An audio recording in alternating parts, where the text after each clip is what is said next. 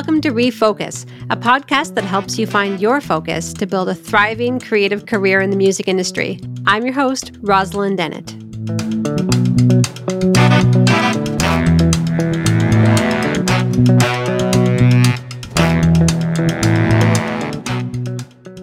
Hello and welcome to Refocus.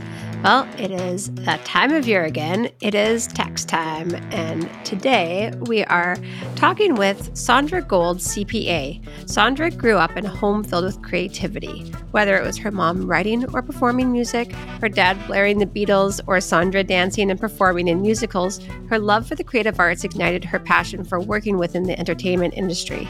With over a decade now of experience working as a music industry accountant, Sondra has had the opportunity to collaborate with many high-profile clients, as well as those just finding their footing in their careers.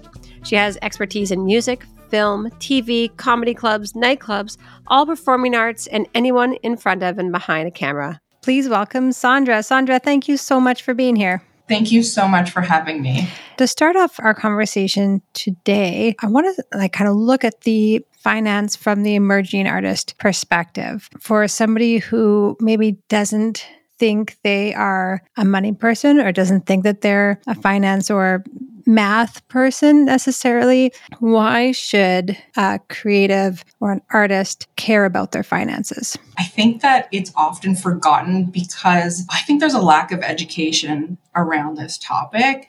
And so it's easy to ignore it and do what you love and what you're interested in. But there's always this weight on your shoulders or this, it's unclear what your filing requirements will be, what you'll have to do, should you be incorporated, and all these different questions. So it's easy to ignore. But it's really important to pay attention to that because you can make mistakes without even realizing. So you have to take care of the show behind the business behind the show. So that's when you're going to know your requirements to file. You're going to understand the cash flows better, make sure that you are expensing and writing off everything you possibly can. So there's more money to invest in your business. There's artists that go around Canada and into the US.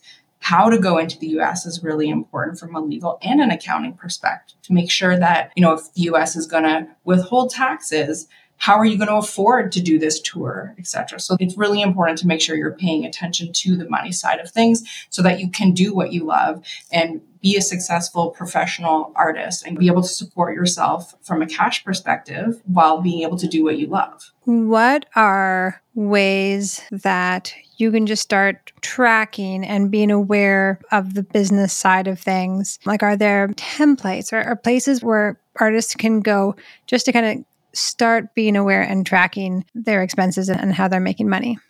I think the first thing to do is to define your structure. So once you know that you are self-employed or you are part of a partnership or it is time to incorporate, then you can organize your finances accordingly. So either way, it's smart to have a separate business bank account, and that alone lets you track your business activity rather than it being mixed up amongst your personal life and your personal expenses. It can be as simple as receipt saving. It can be as simple as an Excel spreadsheet to list out your different expenses and all your forms of income, or a bookkeeping program, which is also dependent on which structure you are. There's some bookkeeping programs that are easier to use if you're self-employed and some that don't work at all if you're not incorporated. So defining your structure and then separating out business from personal is really key, and then tracking accordingly. Let's say I'm starting a band. Maybe it's cool to kind of think of the life cycle of a band in this scenario. This is like a case study. So I'm joining the band. It's a trio. And me and two other people, we're all equity members. We all do all of our stuff together. We write together. We record together. Starting out in that scenario, what is the business relationship that we should be looking at? I don't think we're at the incorporation point yet. We're just starting out. Are we our own business entity? Are we individuals? Who are we? Great question, because that needs to be discussed. So you see a lot of bands form as partnerships, or you see bands form as it's one person's band and the other individuals are expense items. They're musicians hired for this band. And that looks really different when it comes to reporting. So initially, if that situation was occurring, I would assume it's a partnership amongst these three people. And so then that partnership itself has filing requirements, which is really just the HST return. When it comes to your personal tax returns, you're each picking up your portion of the partnership's income and expenses. So when I have a partnership approach me to be the accountant and do the accounting work for them, I always talk about making sure that business is registered separately from their individual businesses. And then also, how do they do their bookkeeping? Because all three have to be on the same page about picking up the same income and expenses. Another thing that's really important in that scenario is to have an agreement between the three people of putting money back into this business. To start, if there's no income, everybody puts in X amount. So the agreement would say everybody puts in $5,000 and that's going to cover off X amount of time. And to be on the same page about that things and having partnership agreements in place from a legal standpoint. That's one of my best pieces of advice, bar none, is having a partnership agreement and band agreement in place while things are good and while things are exciting and you all love each other and want what's best for each other. Yeah. What are some things that would go into that partnership agreement? It's really more of a legal question, but basically you want to cover off, what if one of the partners wants to leave the partnership? What does that mean for the partnership? Or contributing capital, making sure everyone's on the same page about that. Or what kind of expenses is the partnership going to cover? Is everybody going to get a certain amount to cover off their vehicle and home expenses, that sort of thing? And then also together, you should be deciding who the accountant is for the partnership, who is going to have what role in running the business side of things. And then in the flip side scenario that you mentioned, where there's a, let's say, solo artist who's hiring band members. Does that look different when you're creating an agreement, or do people need agreements if they're entering into that sort of relationship? It definitely looks different from a tax perspective, because that means one person's tax return is going to report all of the income and expenses, and the musician that's being hired to play a role in that partnership is going to only show the amount that they invoiced for, that was given to them as their income, and then they would be responsible for whatever expenses, and they can be picked up on their tax return. So it definitely looks different, which is why it's so important to figure that out at the start so that it's not confusing as to who's reporting what, because you don't want to be double taxed and you don't want to underreport. So let's say, in this scenario where you're a freelance musician who's maybe not picking up the bulk of the expenses, you're not involved in that main activity, but you're still making an income from that. What are things that you can deduct and that you should be tracking and keeping track of as a freelance musician? So in the partnership scenario, whether you take money out as a partner from that partnership bank account or not, the net income is split amongst the tax returns of anyone involved in that partnership, any of the partners. If you are a partner, but we've agreed that all the partners are going to be responsible for their own home office expenses, their own travel. I mean, that would be unrealistic. I guess their own regular travel, not on tour travel. You can still deduct those things against your portion of the partnership income. You still get the deductibility, but it's important to know that even if you didn't take the money out, you're still going to be taxed on it. As an individual artist, whether you are hired by a band or you have your own career on your own or both, you're responsible for reporting all of your own income and expenses, and you can write off a lot of different things against that income. The definition that I like to give my clients is when you're spending money to earn or try to earn income within the Income Tax Act, we want to grab that expense. So as a musician, you're going to have any dues, you're going to have meals and entertainment, wining and dining people, let's work together. You may have commission expense, you may have supplies, maybe you took a course, so you have professional development, you're going to have travel, and that includes you have a train, you have Uber, you have flights, you have Airbnb, all sorts of things. You're going to have vehicle expenses. If you have a car, you're driving to and from meetings or to pick up some supplies or to a show. Maybe you had to rent a van with all your equipment. You've got equipment rental, you've got your van rental, all sorts of things that could be deductible. It's really just this definition of when you're spending money to earn or try to earn. Some of the mistakes I see are single meals. So if you are traveling for work, if you are touring, there's some rules about that. If you're away from the home for more than 12 hours. But if you are just going to a meeting from your home to a meeting and you buy a coffee on the way, that's not really a deductible expense. Everyone should have cell phone, internet, home office portion of your home or a studio at home, all those things prorated for the appropriate amount would be something I would expect to see as expenses against a musician's income.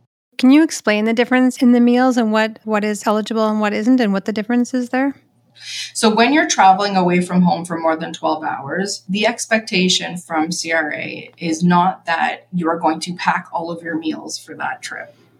And when you're home and you're buying groceries and you can cook at home, it's cheaper than going out to restaurants. So it's really the incremental cost, the difference, that is deductible. So all meals and entertainment are deductible at 50%. So if you take someone out for a meal, let's work together, or whatever the case may be, that gets deducted at 50% because CRA is assuming that all of your meals are you plus one other person.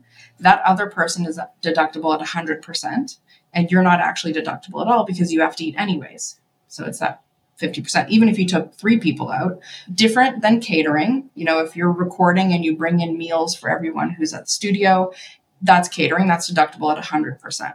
So when you're traveling, unless it is categorized as catering, there is an expectation there that there's a deduction because it's more expensive, but only for circumstances when you're away from home for more than 12 hours or you're traveling would you be able to get a bigger deduction than this 50% automatic. At what point then, for somebody who maybe isn't as experienced on the business side of things, at what point should you get help? Like at what point should somebody be looking to an accountant or somebody to help them with this type of filing? Or is it something that anybody can do by themselves? There's lots of programs out there. You can file your own tax return. I find that any small business, whether you're self-employed, a partnership, or a corporation, a professional accountant who understands the industry is important because they're going to pick up on things that you may not know about. So having an accountant be involved can bring light to some of those things. And the common mistakes that I see would be not being registered for HST, even though you have not hit the 30,000. I get lots of potential client calls where they say, but I didn't hit the 30 yet. That's not necessarily going to determine whether you should register or not. It's a conversation. And if we talk through and fully understand the circle of HST and how it works, we might come up with a different conclusion. I find a lot of musicians, when they come to me thinking, okay, maybe I need an accountant now, I've been doing this on my own, have been either not reporting all their expenses or not really reporting the activity at all, thinking, well, when I make money, that's when I'll hire an accountant. But that's also not the best strategy because if you are making money, you better believe CRA is going to want their piece of it. So if you are losing money or in the negative because you're still building up and you're at that beginning stage, you still get to report that. And that can go against other income or future income. So it's still valuable to your tax return. Those common mistakes are what I see. So either missing expenses, not registered for HST, even though it could be valuable, and not reporting their expenses at all are common when people are unsure if they should be looking into having an accountant involved in their taxes or not. How would you define financial health? And for people who are kind of at this stage in our case study where they're, making a go of it and maybe investing more than they're getting back, or kind of on that margin line where they're just scraping by, as we would say. Yeah. How do you get yourself to a place that's financially healthy? And how would you define financial health at that stage of your career? Yeah, the goal is always to be able to support yourself doing music full time, right?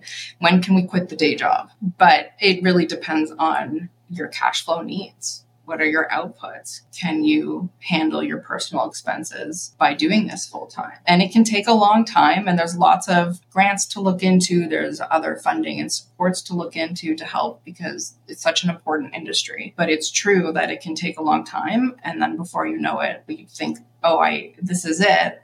Meanwhile, you've been building this for years. It's not an overnight thing, and it typically is not an overnight thing. So you don't quit your day job until financially you can manage your finances doing this full time.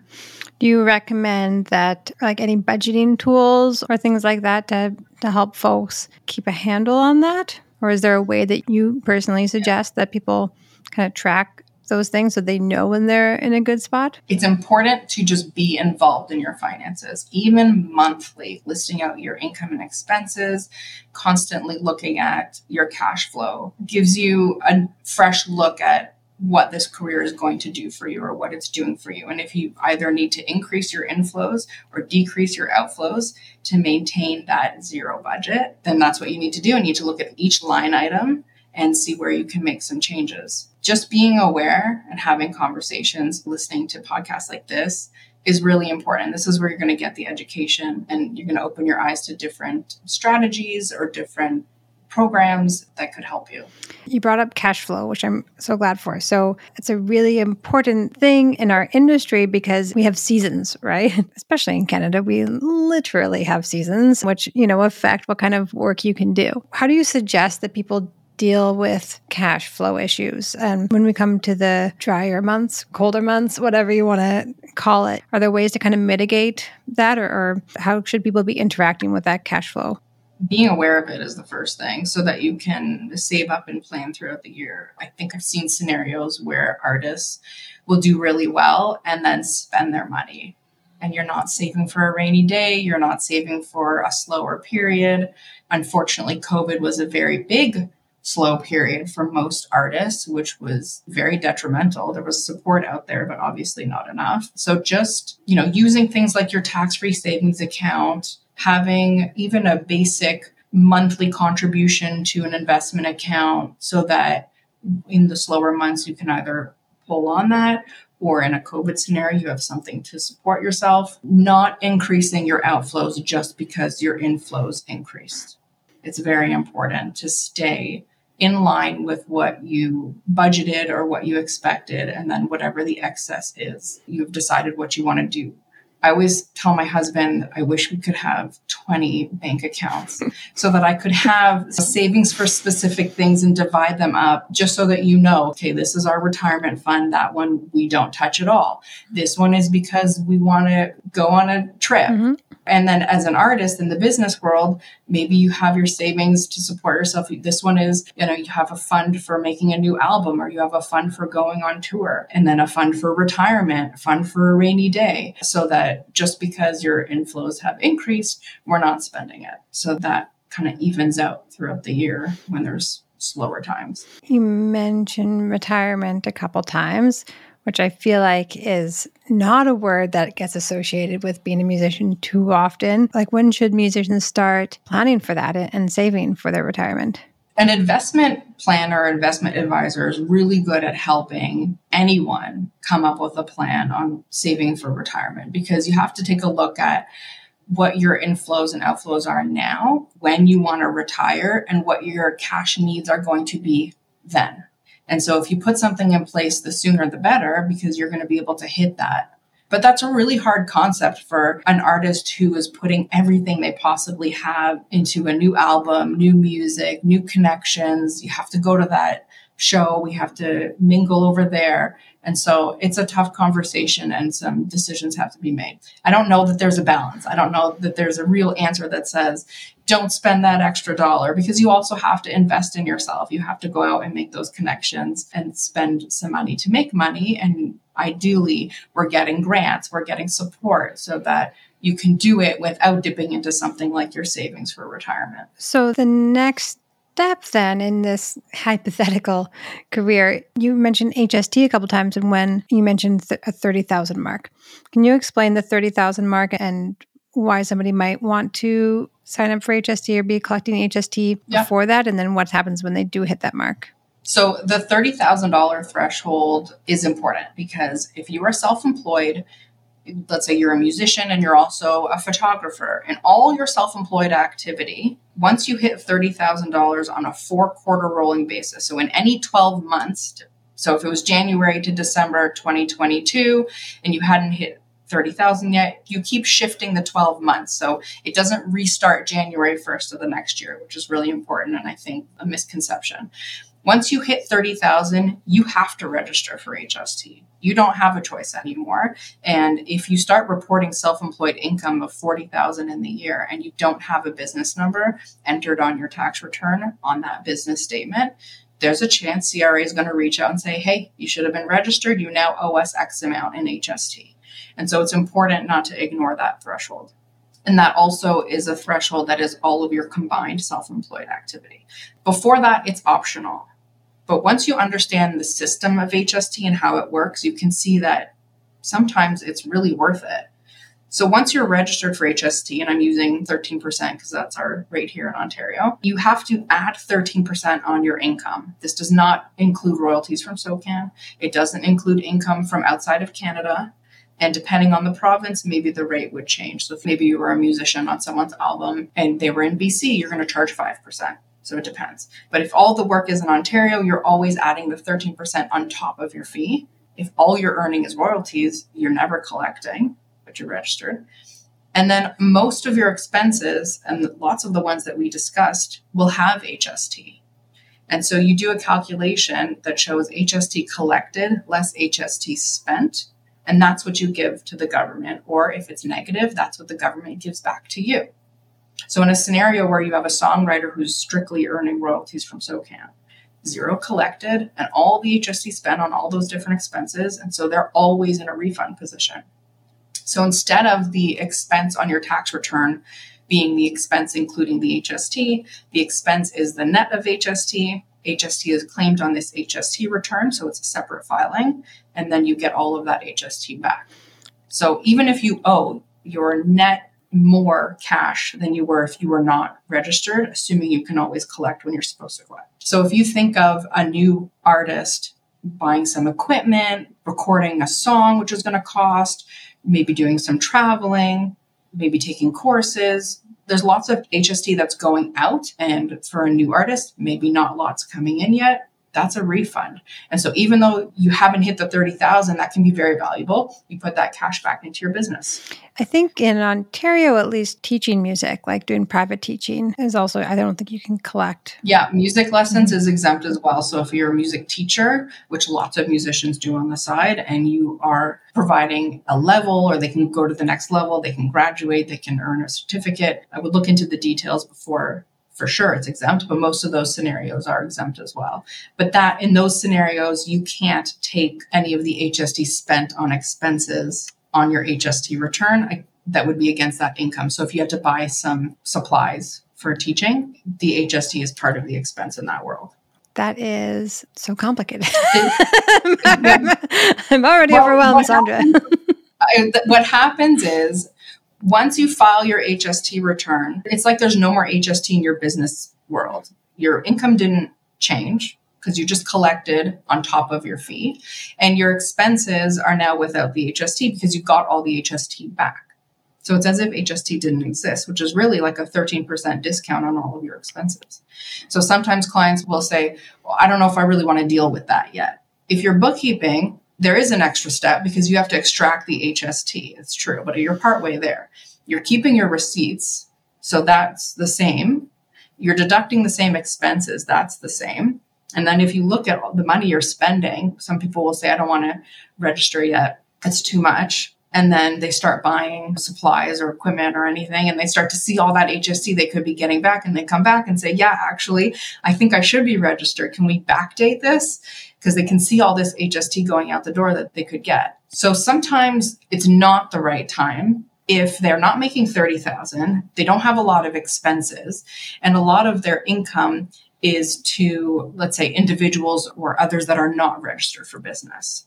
Because if you take typical scenarios, if you have a new artist and they're also doing weddings, very common, private events, not corporate, if you're registered for HST, you have to add that 13% no matter who is paying you. And so if it's a wedding, for example, which is not a business event, the person paying for the wedding now has to pay you 13% more than they would have if you weren't registered. What if you are registered for HST? Is that, I guess, then just always required that you charge it in the wedding scenario? Like, what if they're like, you know what, we're just not going to pay you that HST. What do you do? Then you have to charge, or you have to eat the HST. You have to assume that your fee includes the HST. So again, there's no HST on top of anything outside of Canada and royalties, but in those scenarios, there is. And so if you're more expensive compared to the other wedding band option that they had, and that was the only difference, then maybe you lose the job. And so you have to make a decision on whether it's worth it or not.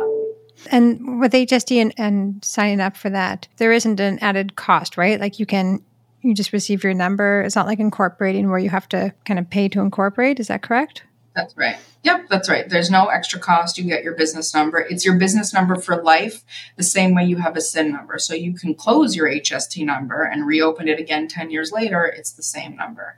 And then for all of your self-employed activity, it's the same one HST number. It can have a different ending, but typically it's the same. So if you were a musician and you're also a photographer and you also have an Airbnb, that's also considered business. It's the same HST number for everything. And once you're registered, you can't decide, well, I didn't actually hit the 30, maybe I'll wait another month.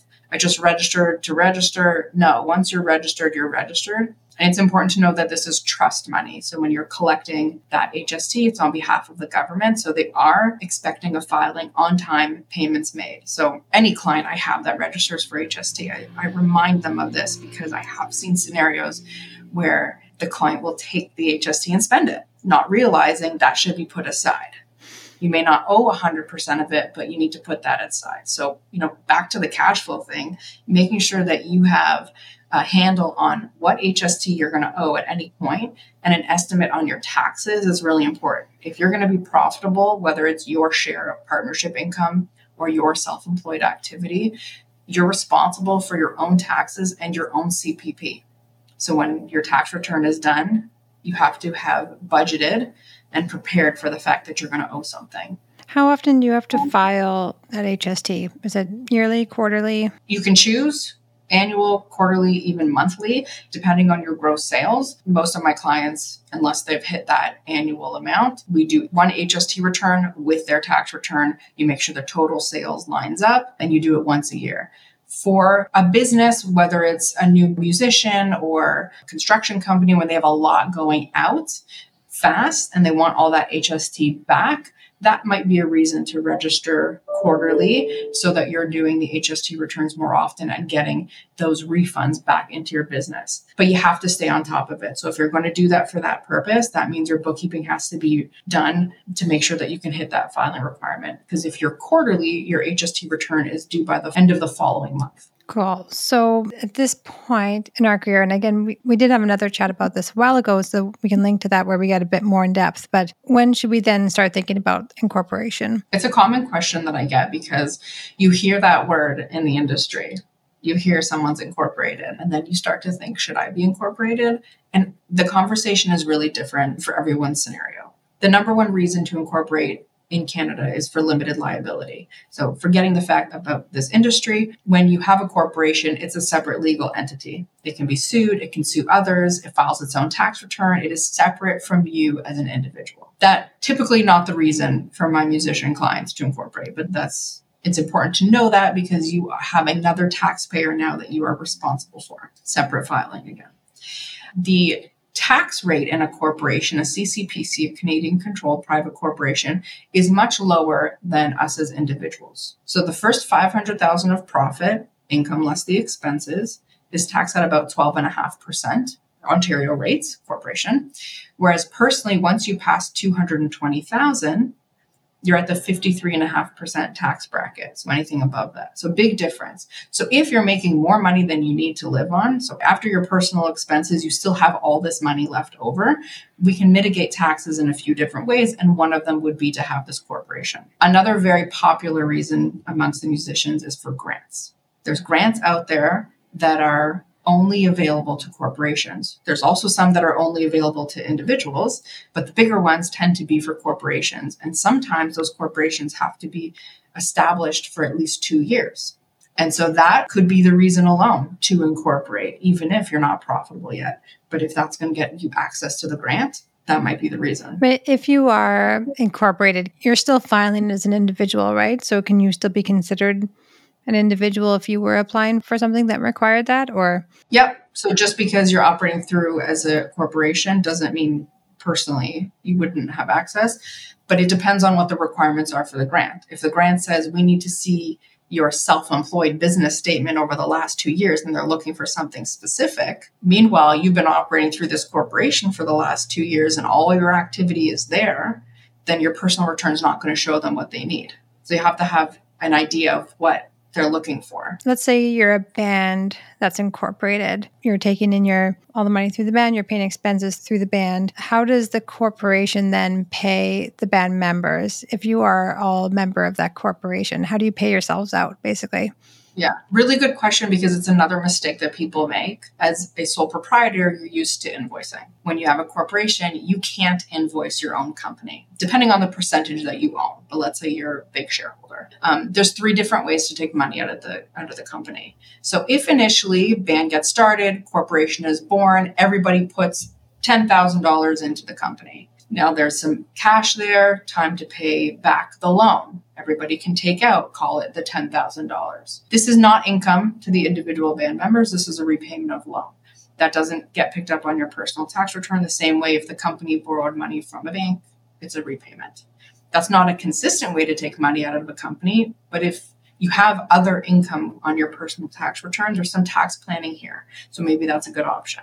The other 2 ways to take money out would be payroll and dividends. So you being on payroll for your own company is the same as if you were on payroll for someone else's company. The company is responsible for withholding CPP and taxes. Depending on your ownership, if you have a big ownership, you likely should not be withholding EI because you can't fire yourself and go on EI. So let's say CPP and taxes. The company remits the CPP and taxes, pays you your net paycheck, and at the end of the year issues you a T4 that you then pick up on your personal tax return. In this scenario, you on payroll are an expense in the company. The company will have income, less all the different expenses, less wages and benefits. There you are on payroll. And then the company pays tax on the net income. And you have paid tax through the withholdings on your income that you're picking up through your T4 on your personal return. The other way to take money out of a company is through dividends. And I see this with bands when you talked about seasons they go through. So let's say they go through a tour and the accounting is done and you can see the profits. Okay, everybody gets X amount as a dividend. So all the owners. So a dividend has to go based on your shareholdings, whereas payroll can be determined on whatever the agreement is. Dividends has to be equal based on the shares.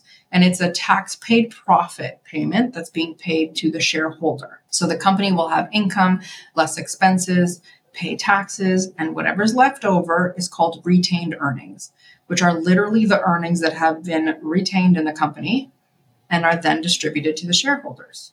So then on your personal tax return, you pick that income up as a T5, investment income. The same way if you own shares in Apple, you get a dividend from the tax paid profits.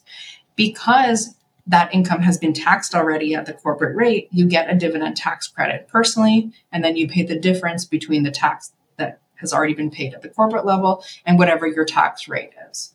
It's somewhere around $40,000. If you took $40,000 out of the company and there was nothing else touching your personal tax return, you would owe $300. When we go up from that, it really depends. So if you had a T4 situation, you have this band who does shows and you get your dividends out, you're going to owe taxes at whatever your tax rate. And that can look different for every member of the corporation. Do you file taxes at the same time as a corporation, or is it similar to the HST? The corporation, which will also have an HST number ideally, can have a year end that is any month of the year. So us as individuals, we have January to December, and then our taxes are due if we owe by April 30th. If we're self-employed, we need to file by June 15th, but you still owe by April 30th. So pretend that's your deadline. But for a company, you could have a May year end. You could have a June year end. It doesn't matter. And your taxes, HST return, HST owing and taxes owing are due 3 months after your year end. So I have corporations as clients throughout the year. Every month is a deadline for somebody. And picking your deadline is a discussion once you're incorporated to make sure that it's in line with your business. Whether it's a business cycle or maybe there's no good time. So we just pick the best time. Some people like to have a December year end because it's in line with the calendar with our personal returns. Probably the most popular, which makes this time of year very busy, but it makes sense. Some people like to have an August year end. So after the summer, where a lot of shows are happening, a lot of festivals are happening, but then come September, kids are going back to school, we get back to the swing of things. That's when you sit down and make sure bookkeeping is up to date and have your meeting with your accountant. So when you get to this level of complexity. Is this a chat with an accountant? Like, should you be hiring this out? Is this something that people can do on their own at this point when you're getting into the incorporation level? I would definitely recommend it when you have a corporation to involve an accountant. You got to build your team. The same way you're going to have an entertainment lawyer, you're going to need an accountant, ideally who knows the space. Because even before that, the should I incorporate discussion should happen with an accountant and a lawyer, potentially on why. Sometimes I have artists come and say, it's time, we're going to incorporate. And then I'm questioning, why are we incorporating? Because operating a corporation is different than us as individuals and having a sole proprietorship. Even just the accounting fees around it are very different. The bookkeeping around it is very different. The involvement, you're creating another filing requirement. And if you incorporate, which costs money, and then realize, actually, I don't want to be a corporation yet. I don't need to be a corporation yet. Then you have to either close the company, which costs money, or you still need to file zero returns just to keep the company alive. So it can be a very expensive decision. So I would definitely consult an accountant and potentially a lawyer, depending on the why, to make sure that that reason is right. Even outside of this industry, if somebody wants to incorporate for the limited liability purpose, okay, I don't sell insurance and I'm not a lawyer, but can insurance cover those risks well enough that you don't have to actually be a corporation? Those conversations are important, but definitely once you are incorporated, you need an accountant in your life. It's a different level. And so for somebody at that point where they're building their team, they're incorporating their business, what does financial health look like at that point? So we don't feel like the starving artist anymore. Maybe you're making a living. And should people be investing in savings? Should they be investing in RSPs or other stuff? Like, are there ways for people to invest in themselves and take care of themselves financially that can benefit like their overall wealth and growth there? Absolutely. Once you are a corporation, it's a different answer than if you've created this wealth as an individual. A corporation can have investments in its name. You can have an investment portfolio that's nice and safe. You can have another corporation that has an investment property. If your passive income becomes too high, we do want to separate that out into a different corporation for tax purposes, because we don't want to taint that small business deduction and the low tax rate for an active business. If you are an individual, maxing out your RSPs, making sure that's happening. Using the tax-free savings account is a great place to put investments, because anything you earn inside a tax-free savings account is tax-free. So those are the different ways. When I review financial statements for a client and we go over, the income statement, the balance sheet, if I see that there's lots of cash sitting there, we talk about this, because you want that money to work for you. You want it to be safe, but you want it to work for you. And so I usually see it go two ways. I see the client investing back into themselves, really excited about a next project, maybe putting something aside, but jumping full steam ahead on something that they're passionate about. And then I see a lot of artists go, I don't know what to do with this, and I don't want it to ever go away, and I'm not going to touch it, which is okay, except that it's not doing anything for you. And with inflation, it's actually going down in value. So getting an investment advisor, getting a financial planner involved to make sure that your money's working for you would be really smart. When you're incorporated, if you wanted to contribute to RSPs because you hear this and your financial planner is saying, yes, do this. If you have to take the money out of your corporation, it's going to go into your income, right? Unless the company owed you money. It's either going to be a dividend or you're going to take it out through payroll. So it goes into your income. When you then put it up into your RSP, it goes out of your income. So what we've done there is we've moved money from your corporation into your RSP.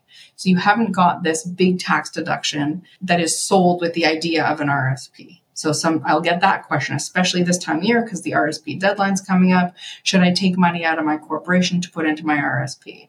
And typically my answer is no, unless that RSP has plans. There's something fancy going to happen there that I don't know about. Because you can have an investment account in the corporation. It's not sheltered like the income is in an RSP or a tax-free savings account, but you just pay tax on any income, gains, dividends, interest. But the whole idea of taking it out and then putting it into the RSP, you're just taking out the money from one place and putting it into another place. You're not getting that big deduction. What are some mistakes then that you see people make? Or are there things that folks do that can like trigger an audit, or that are maybe some like red flags? Yeah, so I think that one of them is almost an opposite. I think not reporting all your expenses because you have a loss is a mistake. As long as we're keeping our receipts and we're ready if CRA had a question, you have to be confident in that. But if you have all your support, you can support that you have a business here. So not reporting a loss, I think, is a mistake because it can be used against other income. But if you have a loss for more than 2 years, it can cause an audit. So as long as you have your documents prepared, ducks in a row, I'm not scared of an audit. We may have to explain to CRA what the business is here, and you may have to show them that you are qualified to have a business, and the expectation is that you're going to be profitable. Register your business even more just to support that, and then you respond to them and they go away. So I think it's a mistake, but it can also be an audit trigger. But making sure you have everything ready means we're not scared of that. Not filing tax returns for multiple years can audit when you finally do file, can create an audit. HST, because it's trust money, they're very picky about it. Definitely be filing those on time, or they sometimes arbitrarily assess you. They just pick a number based on a previous year, or based on what you told them you were expecting to make, and then they try to collect on the HST. Meanwhile, they know nothing about your business. So not making that mistake. Spending the HST is a mistake. So you're collecting that HST if you're registered on top of your fee. This is not your money. Open up another bank account, put it aside. Don't spend it, because I see that mistake. I do see the mistake when you're incorporated to not consider the taxes on a dividend. So I see this one. So if you're taking money out as a dividend, because it is less work throughout the year than payroll is work, you have to withhold and remit regularly monthly to CRA. A dividend, we just call it a dividend. But when you're taking money out of your company as a dividend, that includes any taxes you're going to owe on that money. So I do see the mistake where people take out as dividends. Let's say they took out $80,000 and now they owe $15,000 in taxes. How are they going to pay that? If the answer is take out more money from your corporation, then you have to take out more than the $15,000, because again, that's going to be your dividend the next year. So I see that as a mistake. I think that just educating yourself on your finances, being involved in your books, understanding how the cash is flowing is really important to avoid some of these mistakes. And when you said be ready when or if an audit happens, how can folks prepare themselves for that? And what should people be keeping track of? You have to keep your receipts. So I think there's a misconception that a bank statement or a credit card statement is sufficient support for CRA. It's not. You need the actual itemized receipt. I think that we're getting better at making that digital, but there's a lot of receipts out there that are not. So fill up with gas. That's not going to be digital. You got to keep that receipt. You can then take a picture of it or scan it and store it digitally. And that's great. You can get rid of the original receipt, but we got to keep those original receipts. So the ones that list out what you purchased. So in that gas example, it should say the liters and what the cost was per liter. It should have the gas station's HST number on there if you're claiming the HST. So that's really important. For things like meals and entertainment, they want to know who you met with, the topic you discussed, and that person's contact information. So it's more than just the receipt. So when you have a meal and entertainment, note that down. For vehicle expenses, they want a vehicle log. They want the date, starting kilometers, ending kilometers, where you went, purpose of your trip. And that's going to determine the business versus personal use of a vehicle, and then prorate something like a tank of gas. How do we know, right? Based on the kilometers. So they want to see that. If you are doing lots of travel for work, recently CRA has been auditing 2019 travel. They went back to before COVID, and now they're asking for that support. And some things that they're asking for are itineraries or proof that you actually went to a convention, even though you're saying you did that. And so that type of documentation, just keep on hand. Make sure that you have the actual receipts and not the debit slip, so that if CRA was going to question something, you're ready. The more organized your bookkeeping is, the more confident you're going to feel in making these claims on your tax returns, and the less scary CRA will seem. Can you name some tools and resources that people can use to help them out? Yeah. Whether it's people or, Sure. or bookkeeping software, whatever. So there's a mileage tracker called Mile IQ. That's really helpful. Like an app that tracks your mileage is great because it prompts you. Was that drive personal or business? Swipe right, swipe left, and it kind of creates this log for you. If you're driving a lot for work, I recommend this. Sometimes people say, this is just not reasonable, I'm not going to do it. Fine. But then we might have to go back and recreate a log for you based on your appointments and your schedule. You have a calendar, we know where you were, we can go back and create that. It can be as simple as a note in your phone. On this date, I went there, or keeping it right in your calendar, or actually an app that helps track that. There's some programs out there that have apps like a mileage tracker built in that are really helpful. And I think I'd set up at the top, there's a lot of softwares and bookkeeping programs that are geared towards whether you're self-employed or you're incorporated. So pay attention to that. But some programs that I like, QuickBooks Online for corporations is my favorite. It's online. That means I can have access to my clients' bookkeeping and they can still have access. You invoice right from it. You can attach, your receipt right to the expense. So if you did go through an audit, it's right there. You can create all sorts of reports. You can do a budget versus actual. You can do project accounting. So if you wanted to see how this tour did or how this album, came out in terms of your expenses, you can do that in a bookkeeping program like QuickBooks Online. It also links, a lot of these programs link right to your bank account. So important to have a separate business bank account, separate business credit card, maybe even 2 business bank accounts. So you can put that HST aside and you link it right up into the program and it pulls the transactions and then you just put them where they're supposed to be. I'm making it sound very simple, but there's other things that have to happen in bookkeeping, especially for a corporation. You have to reconcile the bank every month to make sure you're not missing anything, things like that. Make sure that HST is being pulled out properly. Or if you were traveling across Canada and there's different rates in different provinces, that the proper HST is going to show up and that you're not going to over remit or under remit HST. Other bookkeeping programs, Expensify, Wave, Zoho Books. Those are some good ones. There's another app called Everlance, and that's a great one for mileage tracking and receipt tracking. So if you said, I'm good with Excel, I can put my income and expenses in, this is like one step up where it can really track that. But just keep in mind that if you're incorporated, you have to care about the balance sheet as well, not just the income and expenses. You have to care about the assets and the liabilities. So in my example of you putting money into a corporation for startup costs, that's not income to the company. And when you're repaid, that's not an expense.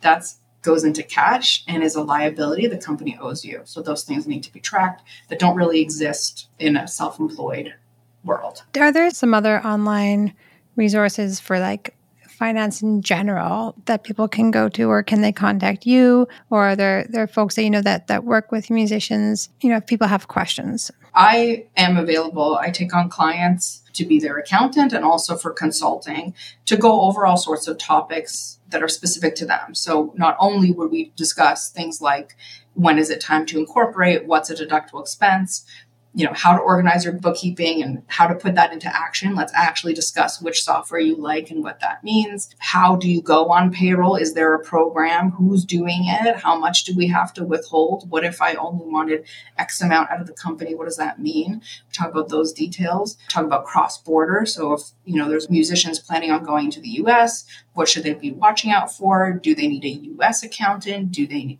need a lawyer to get involved? Is there a visa that they need to get? I'm not a lawyer, but we bring it up. So really how to operate their business. What does their banking look like? How is it organized right now? What's working? What's not working?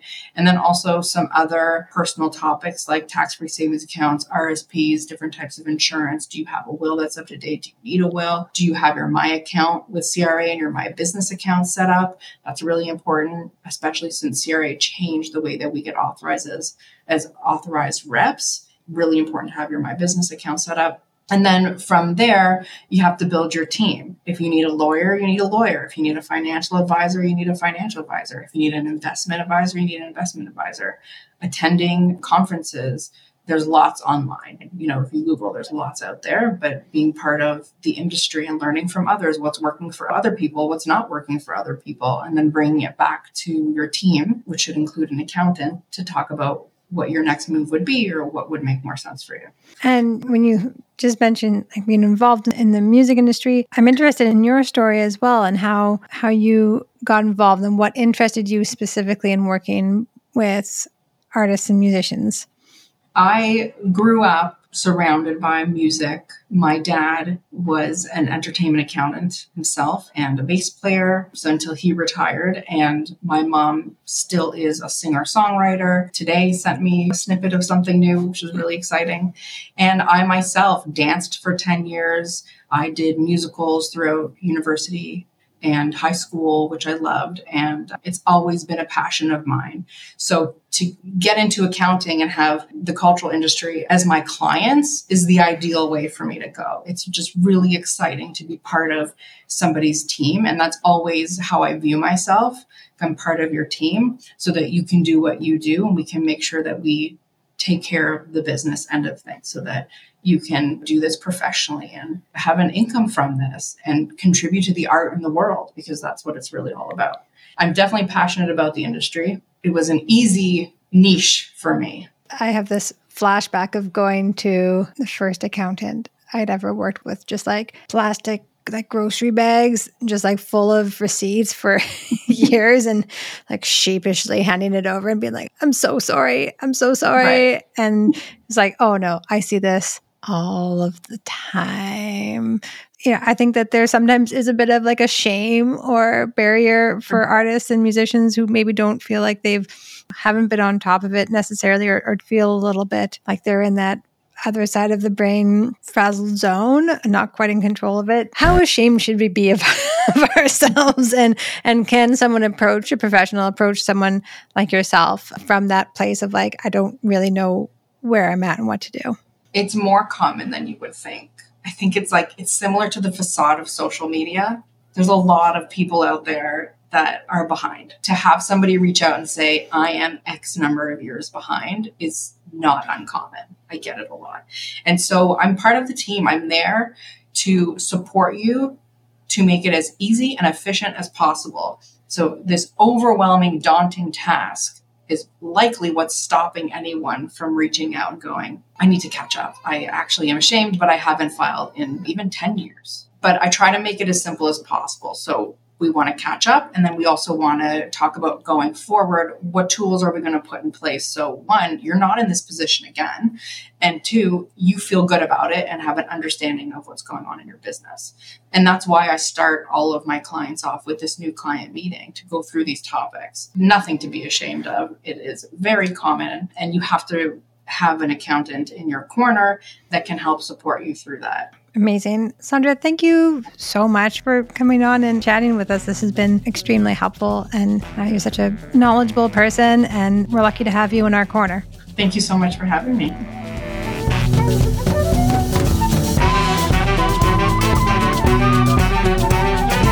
That's it for this episode of Refocus. Please subscribe, rate, and review on the podcast app of your choice so you never miss an episode. For more information, you can visit us at folkmusicontario.org and follow us on social media at Folk Music Ontario. This Refocus session is brought to you through the generous support of the Department of Canadian Heritage.